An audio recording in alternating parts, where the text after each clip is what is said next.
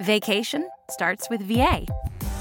Whether you're feeling beachy, mountainy, or every E in between, you'll find all that you love all in one trip to Virginia. Start yours at virginia.org.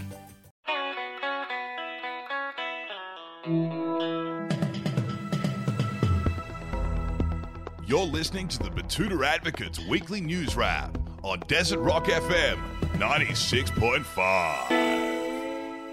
G'day, I'm Bruce Hitchcock, and you're listening to the weekly Betoota News Bulletin, brought to you by Australia's favourite chocky bicky, Tim Tam. Grab a packet of Tim Tams for your chance to snag a golden Tim Tam packet and win one of 3 wishes worth $100,000.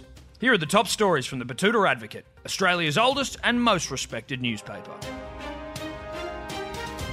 Starting with national news, and Cardinal Pell's legal team has hit a bit of a snag this week after realising that they can't employ the Kevin Spacey defence in court. According to the American Law Society, the Spacey defence is defined as publicly proclaiming that you're gay when you get called out for committing horrific crimes. The historic sexual abuse allegations levelled against Australia's highest-ranking clergyman have been complicated by the fact that crying gay is not an option for Cardinal Pell if he wants the Catholic Church to keep paying for his lawyers.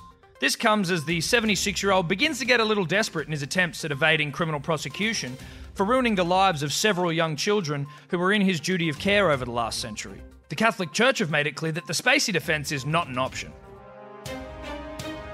However, around the country, Pell still has some supporters, and we wrote a story this week about a man who actually came out to bat for the Cardinal. Local man who crosses the road to avoid Muslims publicly said that Pell hasn't been convicted of anything yet. The boomer, who is convinced that every single Muslim in Australia is a terrorist, says that we shouldn't be so quick to judge Cardinal Pell based on unproven allegations of child sex crimes. The semi-retired kitchen appliance retailer said, "All of this is hearsay. I don't know about you, but I'm a big advocate for innocent until proven guilty. I know that's not a very common position to hold in this day and age of trial by social media." Elsewhere around the country this week, and Hobart is really feeling like a big city now, after it begins to face its first ever housing crisis.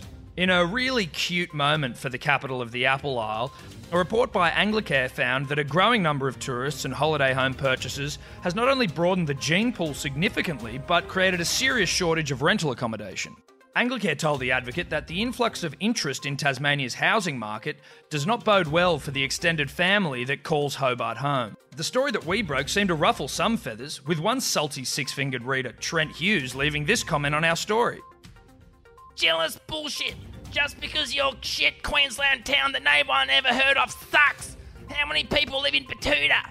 More than 250,000 live in Hobart." Jeez, calm down, Trent. Moving on now. And in some shocking news around the Channel Country, forget the Adani coal mine. A disgusting local farmer has cleared half a kilometre of invasive flora 900 kilometres inland. That's right, a local grazier has had to face the music this week. That music being the white dreadlocked men of Brisbane's inner west, who have actually called for his public beheading. The grazier, Brangus Dixon, has caused a stir after the uneducated rural redneck decided to run an anchor chain over half an acre of apple pine, after it turned one of his freshwater holes into the only source of salt water west of the Brisbane River's Red Bank Reach. With a growing army of sandalwood-scented bongo drummers calling for Brangus to be hung, drawn and quartered by his own horses in the middle of Boundary Street, the hot-blooded father of 6 says he'll be down for the Ekka in August, if anyone wants to have a real go.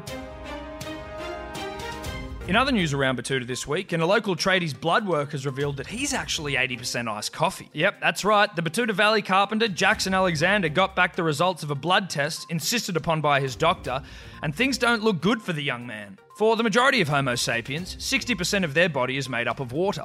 However, in Jackson's case, his blood work has revealed that he is in fact 80% iced coffee. Jackson's doctor told our reporters this week, "I know it may not be cool per se to drink water on site, but Jackson must start drinking water or he'll die." And in the sporting world, we could see a sensational code switch in the near future, with a number of NRL clubs circling Wallabies halfback Nick Phipps. The star is hot property for an array of different NRL clubs after the prominent Union halfback publicly apologised for urinating on a bar in Sydney's eastern suburbs last month. Phipps was kicked out of the Wallara Hotel for pissing on the bar, the night after the team's record 29-0 loss to South African team the Lions. This low-level scandal has led many sports analysts to question whether he's preparing to change codes to the much more public urination-friendly National Rugby League.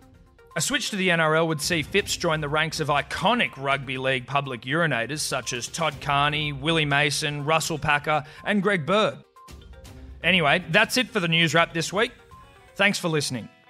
Don't forget to subscribe to the podcast in order to get your weekly fix of real, unfiltered, and unwavering regional news. And make sure you grab a packet of Tim Tams to be in the running to find the Tim Tam Golden Packet and win one of 3 wishes worth $100,000. Until next week, I'm Bruce Hitchcock.